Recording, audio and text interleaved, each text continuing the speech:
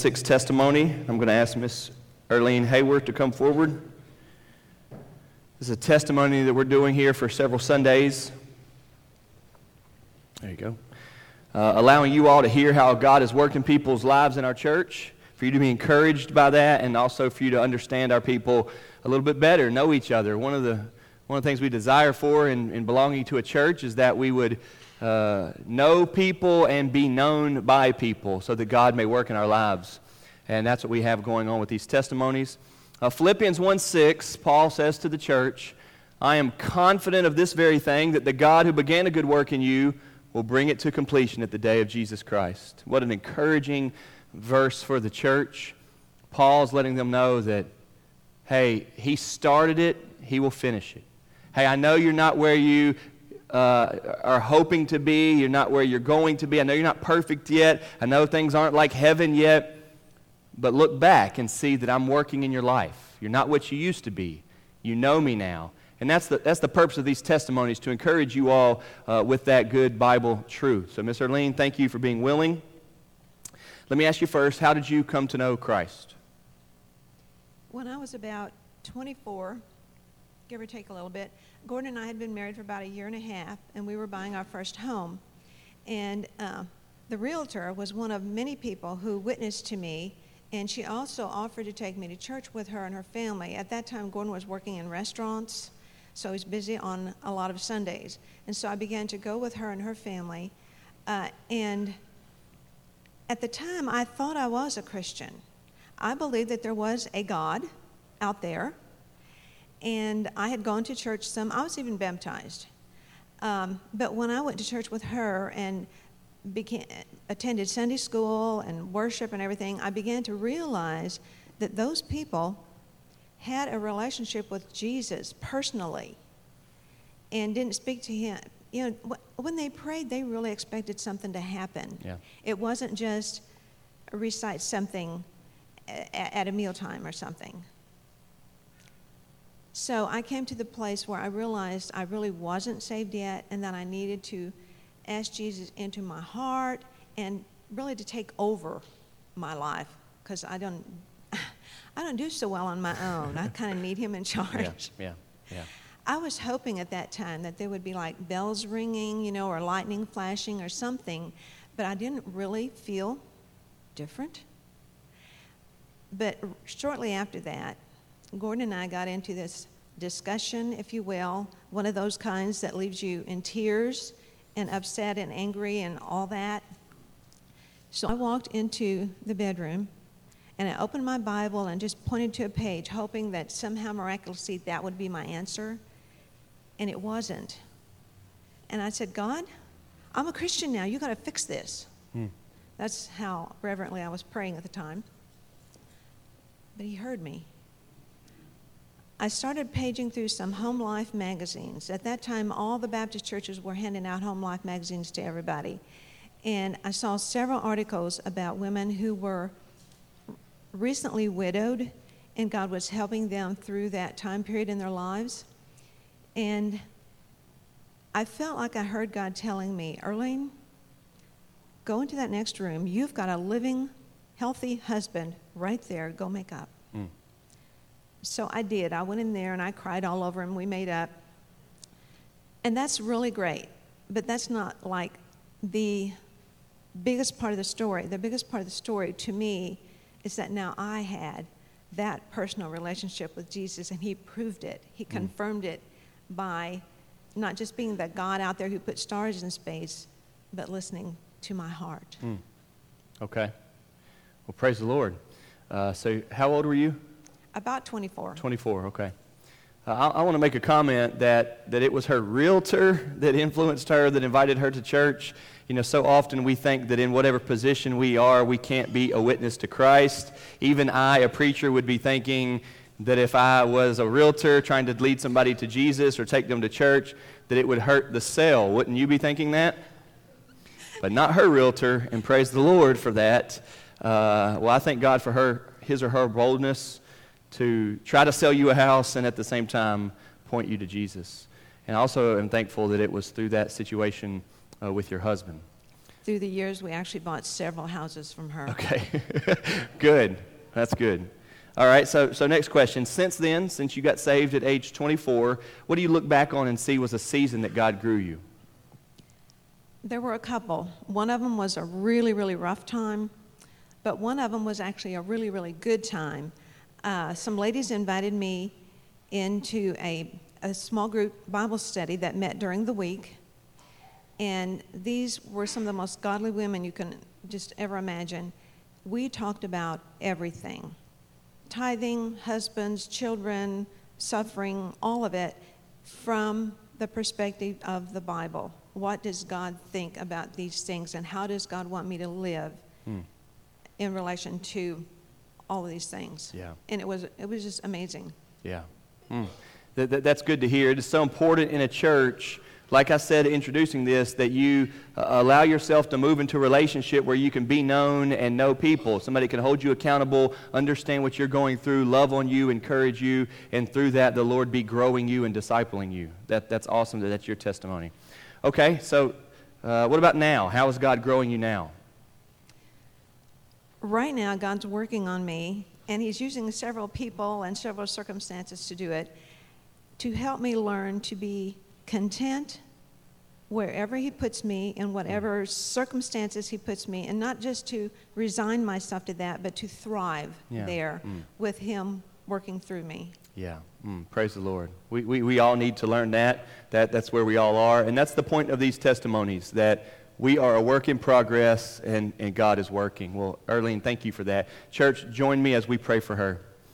Father in heaven, we love you. We thank you so much for Miss Earlene Hayworth. God, we thank you that you saved her, have brought her to Jesus, forgiven her of her sins, washed her in the blood of Christ. And God, we thank you that she sees that you're still working in her life. What a great Savior you are. And we pray your blessing upon her, God. Help us to be a good church to her, and help her to be a good church back to us. In Jesus' name we pray, amen. Thank you, Miss Earlene. Thank you.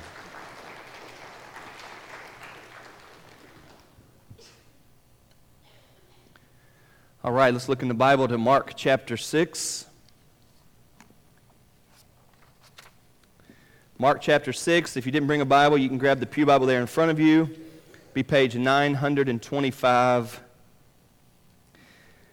I woke up today knowing it was going to be a good Sunday. All of you should be happy, both UK and U of L won this weekend.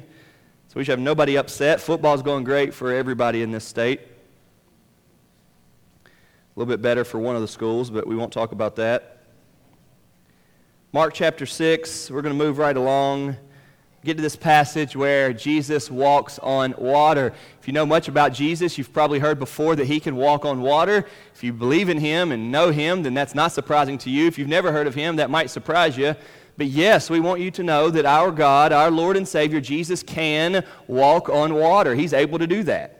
Matter of fact, he can do anything he wants. If he wanted, he could jump off the water and just walk through the air if he wanted to do that as well. This is our God in a man, the Lord Jesus, and nothing can stop him. And in our passage today, he walks on water. And I want us to see in this passage how he's working with his disciples. It's interesting. There are many things in the Gospels as you're reading them that you think that you're understanding, and the further you get, he raises more questions, or in us creates more questions, and so that he can provide more answers. You need to know this about Christianity.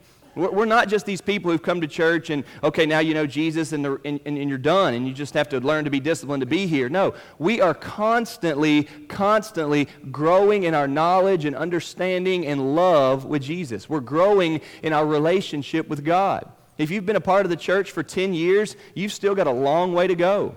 If you've been a part of the church for 50 years, you've still got a long way to go. It's God Almighty. We are never going to know and understand him completely until we get to heaven. So those of you that are Christians aren't just here today because God says you should be. You're here today because you want to know him better. I'm the pastor of the church, and I'm here today. I need to know him better. I want to understand more. And as you read the Bible, you see that this is happening. What happens is you're not every week thinking, well, I'm almost finished with knowing him. In fact, the opposite happens. You're thinking, man, I've got a long way to go. I'm a work in progress, yes, but there's so much more I want to know. But God is so awesome and appealing and a consuming fire, if you will, like Hebrews says, that you're drawn to him. It's like, I know a little bit, I want to know a little bit more. I know a little bit more, I want to know a lot more. I know a lot more, I want to know it all. I want to know him. I want to know Jesus. And this passage today, I feel, really, really brings that out. It's the passage of Jesus walking on water. You have this passage also in Matthew. We read it. Austin read it with the New Testament reading. We have this passage also in the Gospel of John, a shortened version of it. So Matthew, Mark, and John all tell the story of Jesus walking on water. Read with me, if you will, at Mark 6, beginning in verse 45. We're going to read 45 to 52. Immediately, he made his disciples get into the boat and go before him to the other side, to Bethsaida, while he dismissed the crowd. And after he had taken leave of them, he went up on the mountain to pray.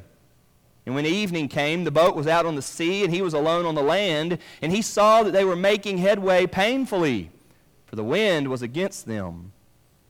And about the fourth watch of the night, he came to them walking on the sea. He meant to pass by them. But when they saw him walking on the sea, they thought it was a ghost. And they cried out, for they all saw him and were terrified. But immediately he spoke to them and said, "Take heart, it is I. Do not be afraid." And he got into the boat with them, and the wind ceased. And they were utterly astounded, for they did not understand about the loaves, but their hearts were hardened. I'm going to give you 3 points today from this passage. Number 1, the struggle is real. The struggle is real. Number 2, the separation is real. The separation is real. And number 3, the Savior is real. The struggle is real. The separation is real. And then lastly, the Savior is real. So let's begin here with the struggle is real. The passage comes to us right after, immediately after, Mark says, Jesus has just fed over 5,000 people when there was not food. If there was ever a miracle, that was a miracle. 5 loaves, 2 fish, 5,000 plus people have eaten. There's even enough to take up leftovers. An amazing story. Jesus did it. He's able to do that. Immediately after that, Jesus, same day, same afternoon, Jesus dismisses the disciples, tells them to get in the boat and go ahead. He has intentionally, on his part, separated himself from them. They go on to the other side. It's like, hey guys, I'll catch up with you all. I've got a few things to do. He goes on. After he had taken leave of them, verse 46 says, he went up on the mountain to pray.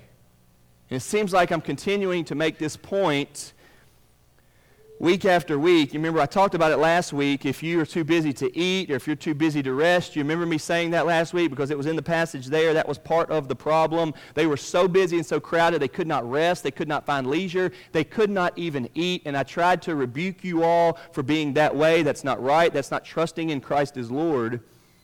But my first point today is that the struggle is real. And I know that that's become a common phrase when we've got small struggles, but I want to use the point, the struggle is real, to remind you all that that is very true. To struggle in life is a real thing. Life is not easy. At times life is not good. At times life truly is a struggle, and you need to know it. Life is hard. Many times I'm wanting to lead into conversations with people in and around our church or in and around the community who are trying to understand what it means to know God and have a relationship with Him and follow Jesus with this. Well, you need to know from the beginning, from the outset, life is a struggle. It's not going to get smoother necessarily. It's not going to get easier just because. Days don't all of a sudden turn better. You should keep your head up, yes, but the struggle is real. Now, before I get into why their struggle was real, I want to point out to you that even with life being hard, the Lord Jesus separates himself from them so that he can pray. And this isn't my main point with the struggle is real, but I want to give a little sub-point here today and ask, perhaps is the struggle even more so real to you in life and as a church person or as a Christian because you don't know how to do what Jesus just did? Do you see what he does? Jesus is trying to get to the other side to go do something with the disciples, but he's got something else that needs to be done. So he's willing to say no, to separate himself from them, let them go ahead. I'll catch up with you all later. I'm going to pray. When was the last time you turned down an invitation? When was the last time that you said no to something, not so that you can go and do something else, but so you could pace yourself, organize, stay structured, disciplined, but so that you could pray? Perhaps the struggle's real in your life because you're out of control, you have no calendar, you don't know how to say yes, you don't know how to say no, and so life is all over the place. Perhaps all you do is go to bed late, wake up early, and run frantically all the way through. And you are a Christian that wish you could pray, but you're not a Christian that prays. Is the struggle real for you because you don't pray? Is the struggle real for you because you don't pray because you've just got so much going on? Well, how about the next time that everybody wants to get together and watch a movie, you tell them, I'll catch up. I'll be there in a half hour. Well, what about the next time that everybody else wants to go do what they always do? I don't know what your friends or people always do, but perhaps they're going to do what y'all always do. Maybe it's that you always go and work out. Maybe it's that you always go and shop together. Maybe it's that you always go to the coffee shop. I don't know what you and your people do. I don't know what you do with your free time. But what about considering, y'all go on ahead without me. I need to gather myself for the glory of God. I really would like to go with you all. I know you're going to have a good time. But I have a Father in heaven that I've been neglecting. I've got a Lord Jesus Christ who I want my eyes on, and I've not been as focused as I need to be. It's fascinating that Jesus sends them on ahead, and verse 46 says that after that he went up on the mountain to pray. You know, the passage doesn't tell us, but I wonder if they were thinking, come on, man. I mean, you never hang out with us. You sell out. You ditching us. Too good for us, huh? What are you going to go do? Go pray? Hang out by yourself? Wonder what they were saying to him. Or if they even noticed. Or I wonder if any of them thought, man, I know he's probably just going to pray. I should be doing that too.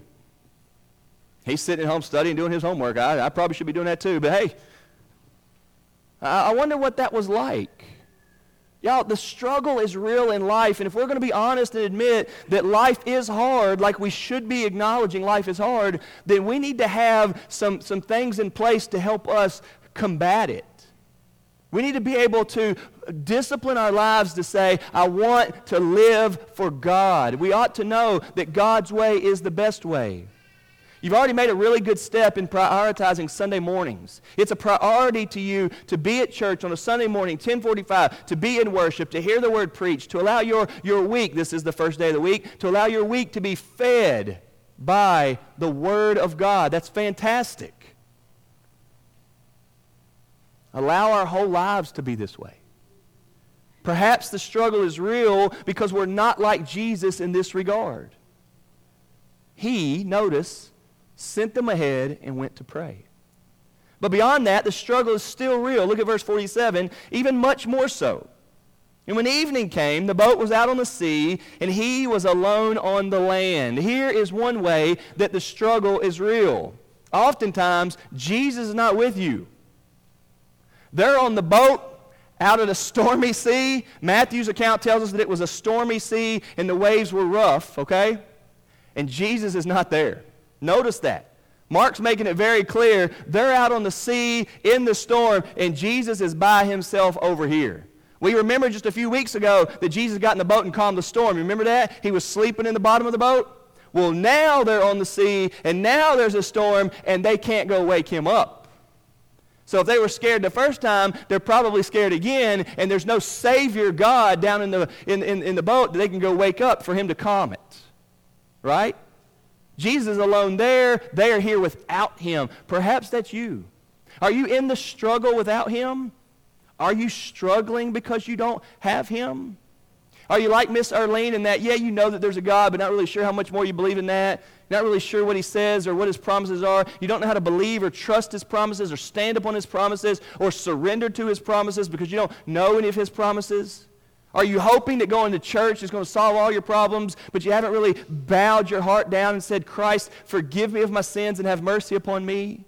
Can you see today the big gap in that you may be out on the sea in the storm. You may be in the storm now, and Christ is still over on land by himself. That's their situation. Verse 48, what a great verse.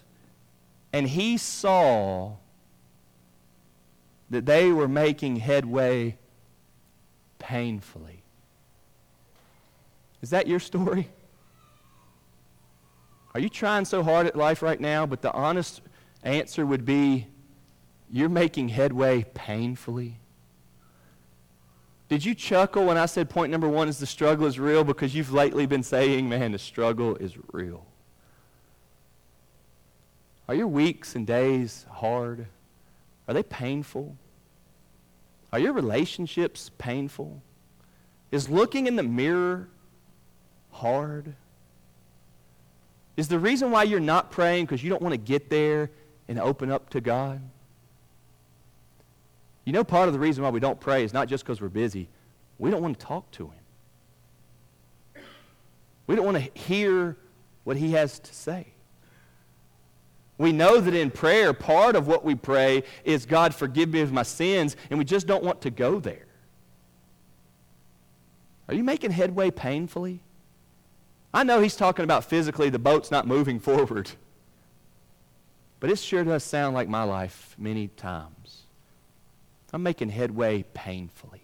Why weren't they getting where they were going? It says that the wind was against them.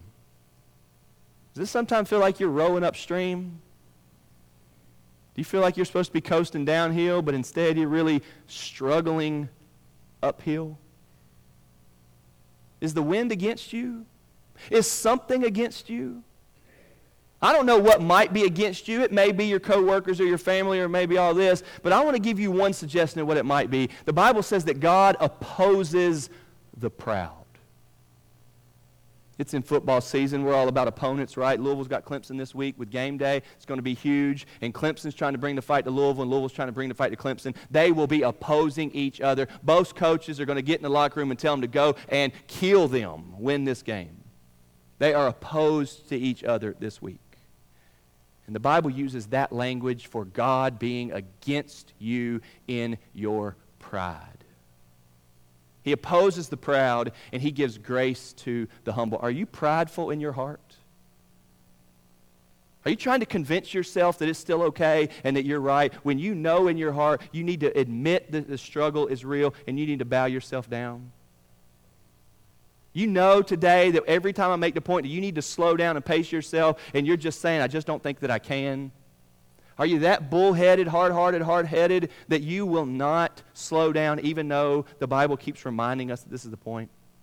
That the God-man, perfect, holy, Jesus said, y'all go ahead, I need to pray. But you will not say, y'all go ahead, I need to pray. I don't know what may be against you.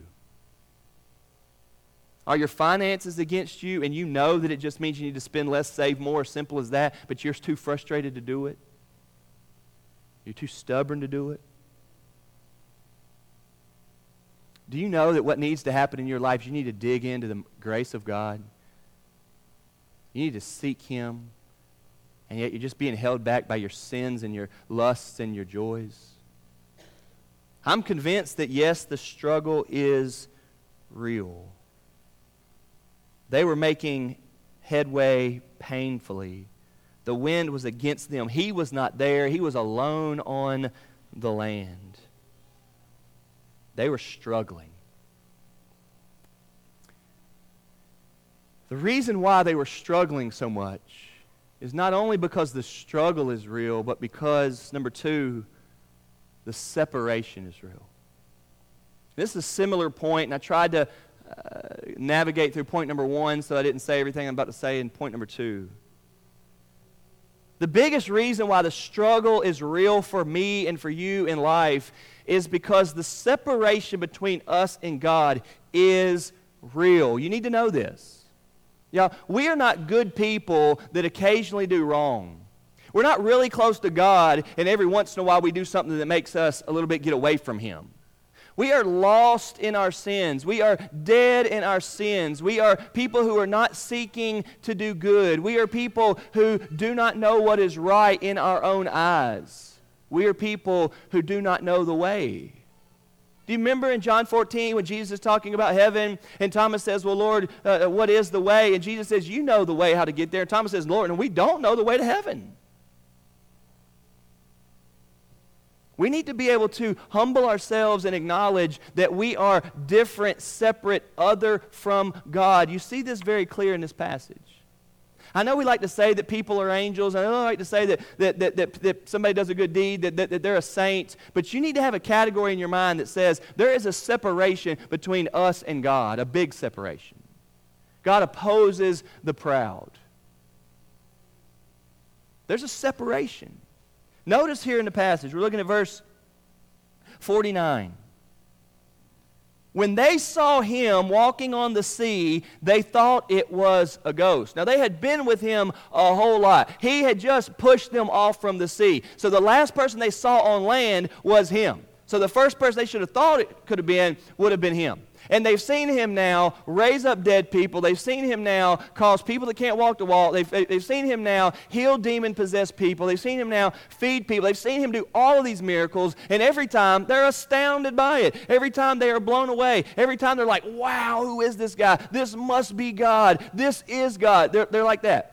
But as soon as the storm comes up and somebody comes walking through, their minds do not go to, that's our guy, there's our Savior, here he comes, he's always coming through, that's our Savior, he never lets us down, I knew you'd do it, Jesus. They don't. They didn't even think about that. Why? Because there's a separation between people who are saved by Jesus and people who are not. There's a separation between those who know God and those who don't. And there's a separation between God and His people. Separation. I mean, it's not God and His people, God and sinful people. There's a separation. Notice, He comes walking on the sea, and they thought it was a ghost, so they cried out. They saw him, it says, and they were scared. Yet again, they're scared. Now, in this passage, he's going to say, what? Did you not remember what just happened with the loaves? But couldn't he have said, don't you remember what just happened last time we were in a storm, on the water, in a boat? Don't you remember what happened there, how I saved you? But they didn't. There's a separation. Verse 50, they saw him and they were terrified. But immediately he spoke to them and said, take heart, it is I. Do not be afraid. Notice, they're scared. He speaks calm and concern and comfort. Notice the difference. God, in the fourth watch of the night, so 3 a.m. to 6 a.m., God's not worried about anything. The darkness doesn't have him scared. The sharks or the stingrays don't have him scared. Whatever else might be happening to have him scared. The storm that Matthew tells us was going on doesn't have him scared. Jesus is just taking a stroll on the top of the ocean, walking on water, and the people are scared to death. There's all types of factors. Matter of fact, the wind has them so scared that they think that they're about to die. They think that they're in danger. Jesus gets in the boat, and what happens? Verse 51, he got into the boat with them, and the wind ceased. In the other passage, he had to tell the wind to stop, right? And at that passage, Mark, the gospel writer, is wanting us to know that when God talks to nature, nature obeys. When Jesus says, peace be still to the storm, it obeyed. And their very reaction was, who is this man that the wind and the waves obey him? Mark, the gospel writer, was wanting us to know Jesus is God. Nature obeys God because he made it. But here it's different. He didn't even say anything. He just climbed in over the boat, and I guess as soon as he got into the boat, it stopped. He didn't even have to say anything. He didn't rebuke the wind and the waves here. He didn't say anything. His presence, bam, calmed it down. Jesus moves, the wind responds. They are scared to death. They thought he was a ghost. He's actually their Lord. Remember, they're his disciples. He had just sent them off, and they think that he's a ghost. They're so out of focus here. They're so out of focus. They were terrified. He speaks calm. The wind scares them and endangers them. The wind obeys him. They were astounded by it. Wow, never would have imagined. Unbelievable. How did that happen? I don't know what they were so astounded by, but they should have already have known. There's a separation, folks, between God and his great holiness and glory and people that don't get it. You read the passage. We've been reading the passages. And we're already, just in 6 chapters, coming to expect it, right? The very next passage is going to tell us that people are now bringing people to him, and they're going to be connected to Jesus. Why? Because they're learning that Jesus can do mighty works in their lives. Separation is real. I want to ask you here today, have you admitted, acknowledged, accepted that you don't have a relationship with God until you come to embrace Jesus as one who forgives sins, who died on the cross for your punishment for sins, to bring you into a relationship with God? Have you heard the message of God that removes the hostility, that removes the opposition, that removes the enmity, and closes the separation? The Bible says in 1 Peter that Christ died to bring us to God. He died to bring us through the separation. Have you removed the separation by bowing your knee, repenting of your sins, and trusting in Christ? Or are you still separated? Perhaps the struggle is so real because you haven't acknowledged or believed that the separation is real. Are you still trying to convince yourself that you're a good person and your problem's not you, your problem's everything else around you? Or have you believed the Bible that the problem is you? You are your worst problem when it comes to having a relationship with God. Your sinfulness, the separation. And until you learn to confess your sins, bow your knee, humble yourself before God, the struggle's going to be real because you haven't acknowledged that the separation from God is real. That's why everybody loves to say, well, things will get better, and they rarely get better. They don't get better until we bow our hearts to Christ and realize that better doesn't happen outside of us, better happens inside of us. There's a peace inside of us that says things have gotten better. Not better around me necessarily, but better this way between me and God. I have a Father in heaven. He loves me. The separation is real. Do you know that? I want to point out to you here something fascinating. In verse 50 it says they saw him and they were terrified, but immediately he spoke to them and he said, "Take heart, it is I." And a lot of times in English we miss this. When Jesus says, "Take heart, it is I," you know what he's actually saying there? I am. And on Sunday nights, we've been going through the I am statement series. And the Gospel of John takes this. In the Gospel of John, there are 7 I am statements, right? Jesus says, "I am the bread of life. I am the light of the world. I am the door. I am the good shepherd. I am the resurrection and the life. I am the way, the truth, and the life. And I am the true vine." 7 times, Jesus says, I am. And in saying I am, he's speaking about how he relates to us. But what's significant about that, for those of you all who know the Old Testament story of Moses and Exodus, is that God tells Moses to go to Pharaoh in Egypt and say, "Let my people go." And Moses, after God convinces him to go, Moses says, "Well, they're going to ask me who sent me." And Moses says, "What's your name, God?" And God says, "My name is I am." In the Old Testament, y'all, God says that his name is I am. He identifies himself as I am. And one of the things that we see throughout the New Testament in the Gospels is that Jesus refers to himself as I am. Well, for us reading in English, sometimes we don't even pick up on that. For us who don't know the Old Testament, we never pick up on that. But for these Jewish disciples who are thinking that it's a ghost, and he says, hey, take heart, don't be afraid, I am, they are hearing, that is our Jesus, that is our God. You know why they were really comforted? You know why the wind stopped? Because God had just shown up.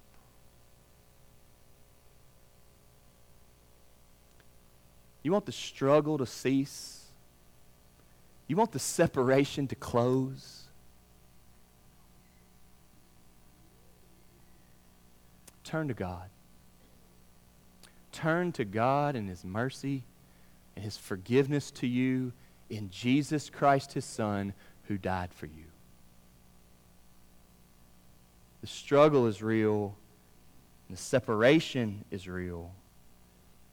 It says here, if you look in verse 52, they were utterly astounded, for they did not understand about the loaves. Their hearts were hardened. If you were here last week and you heard the sermon on Jesus feeds the 5,000, and we read this and we think, how could they not? How in the world could that just happen with the 5 loaves and 2 fish and the feeding of that many people and you not get it? What did they not get? Do you know?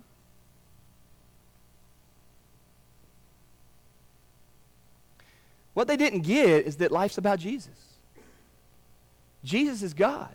He's come. He's brought in his kingdom. Remember how Mark 1 began? The kingdom of God is here. Do you remember Jesus' first sermon, Mark 1, verse 16? The kingdom of God is here. The king is here. If Jesus is here, all is well. Not because he's made all things well around you necessarily. That day's still coming in heaven. But having Jesus means inside your heart, there is peace. Inside your life, there is peace, and all is well. To know the king is to be in the kingdom, and is to truly know that it is all good, and they still did not get it. If you are a child of God, you can embrace every single trial and adversity and know God's got me. God's got me. They should have seen the man walking on the sea and said, God's got us. They should have seen the loaves and the need for food and say, Jesus has got us. Now, don't presume upon it and just depend on him or something like that in a negative way, but to walk by faith and to trust in God that he will never leave you or forsake you. He will not let you down, that I am confident of this, that the God who began a good work in you will bring it to completion at the day of Jesus Christ. The struggle is real today, but the Savior is real, and he will take care of me.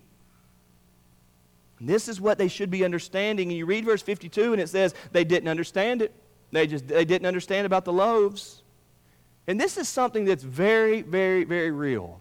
And I hate that our culture has become this way. It's very discouraging at times for a pastor.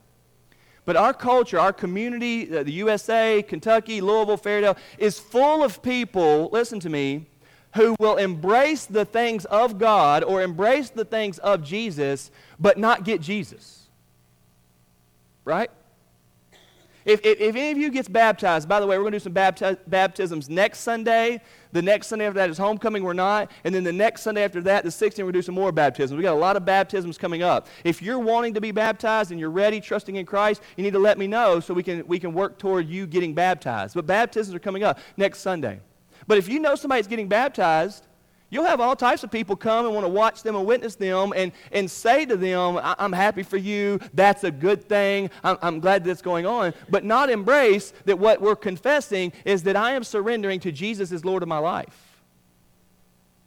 Perhaps you're here today and you were baptized because you knew that you should or thought that it would be good, but you're still not getting, you're like the loaves. You're not getting that life's about Jesus. Folks, listen, life's not about baptism. Life's not about church. Life's not about those things. Life's about Jesus. It's about Jesus. And even if he can do a miracle, Even if he can do a miracle like that with the bread, and you see it and you think, man, God is awesome. He does those miracles. You probably hear about God doing miracles. You see it on Facebook because they put in those little videos, and you love those videos. You love every video you see where God's doing something awesome in somebody's life, but it doesn't cause you to bow down and surrender to Jesus. We don't understand it. We're like them with the loaves. And you read this verse 52 at first, and you're like, they did not understand the loaves. Well, why didn't they? You mean from afternoon to night, Jesus did one miracle, and now they're scared to death again, not trusting him to do another miracle? That's exactly right. And that's us. We will celebrate what God has done. We will say that we're Christians. We'll go buy us a new Bible, get our name engraved on the front. If it's $50, $60, $70, we'll spend it on it, and then we won't read it. We don't get Jesus. It's puzzling, isn't it? But here's why. The separation is real. The hardness of our hearts is real, and you need to accept it and embrace it. When we do the response time at the end of the service, you might need to come forward and say, Josh, help me find Jesus. But if you're thinking you've got Jesus, you definitely need to skip out on the first verse and bow your head and cry out and say, God, help me to not be like this. I don't want to continue to be in the struggle and the separation. I want to have a relationship with you, God. I want to believe you. I want to take you at your word. I want to follow you. I want to live unto you. They were astounded. They didn't understand about the loaves. Their hearts were hardened. Who passed out the bread? They did. Y'all ever known anybody that goes to church and serves well, maybe a deacon and serves church and does that, but just doesn't get Jesus? You ever seen somebody that's puts on a face here and goes home and cussing and fighting and acting up and doing all the bad stuff when they get out of here? You ever? Yeah. We don't get Jesus. Stop being that person. Life's about Jesus. Life's about Jesus. Everywhere, at all times, it's about him. And until you admit that the separation is real and say, my life's going to be about Jesus 24/7, everywhere I go, everything I do, repenting of my sins and trusting in Christ, then you don't get it. You don't get it. Lastly, the Savior is real. Oh, let me make one more point. Turn over to Mark chapter 8, verse 14. Mark chapter 8, verse 14 on the bread. I wanted to say this. Mark chapter 8, verse 14. Now they had forgotten to bring bread, and they had only one loaf with them in the boat. Imagine, we're just 2 chapters later, and they're out of bread again.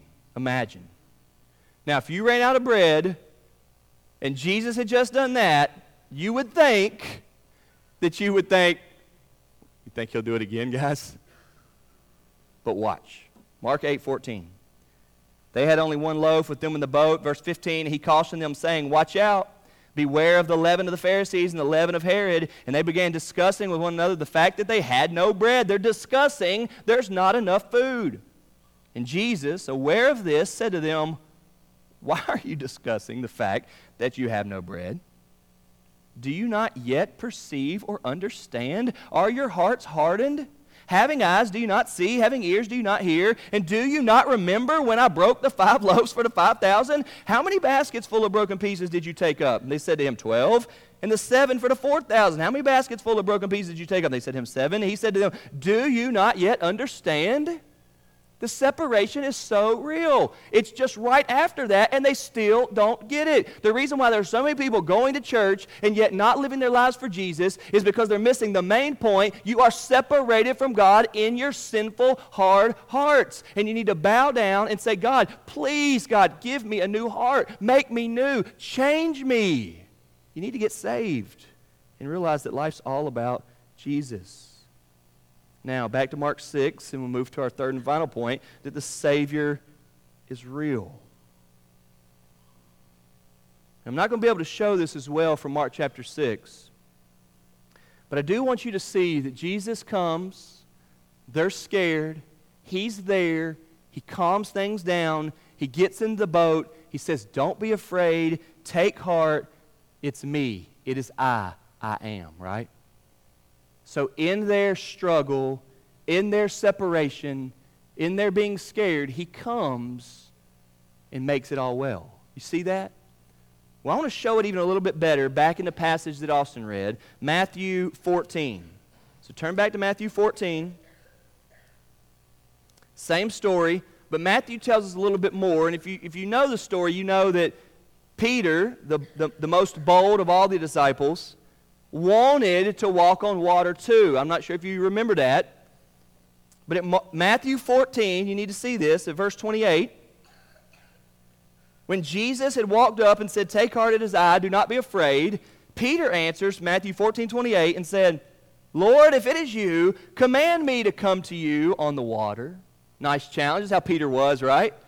Everybody else is just taken back in awe that this man is walking on water, as if that's not amazing enough. And Peter's the one who says, "I want to do that too. And if it really is you, Jesus, tell me that I can come." Because he knows that if God tells you to walk on water, you can walk on water no matter how heavy you are or whether you can swim or not. God can make you walk on water. So he says, 29, come. One word. He didn't make it conditional or anything like that. He said, "Okay, come on." So Peter got out of the boat and walked on the water and came to Jesus. Verse 30. But when he saw the wind, he was afraid. And beginning to sink, he cried out, "Lord, save me." You're wrong if you take this story and emphasize that he walked on water. You're wrong if you take this story and miss the point that he started looking at the wind instead of looking at Jesus. You're right if you see the key to the whole thing is Jesus. Whether you sink or swim, whether you live or die, whether you end up in heaven or hell, is going to depend on you and Jesus. I can't say it any more clear, any more bold, any more real.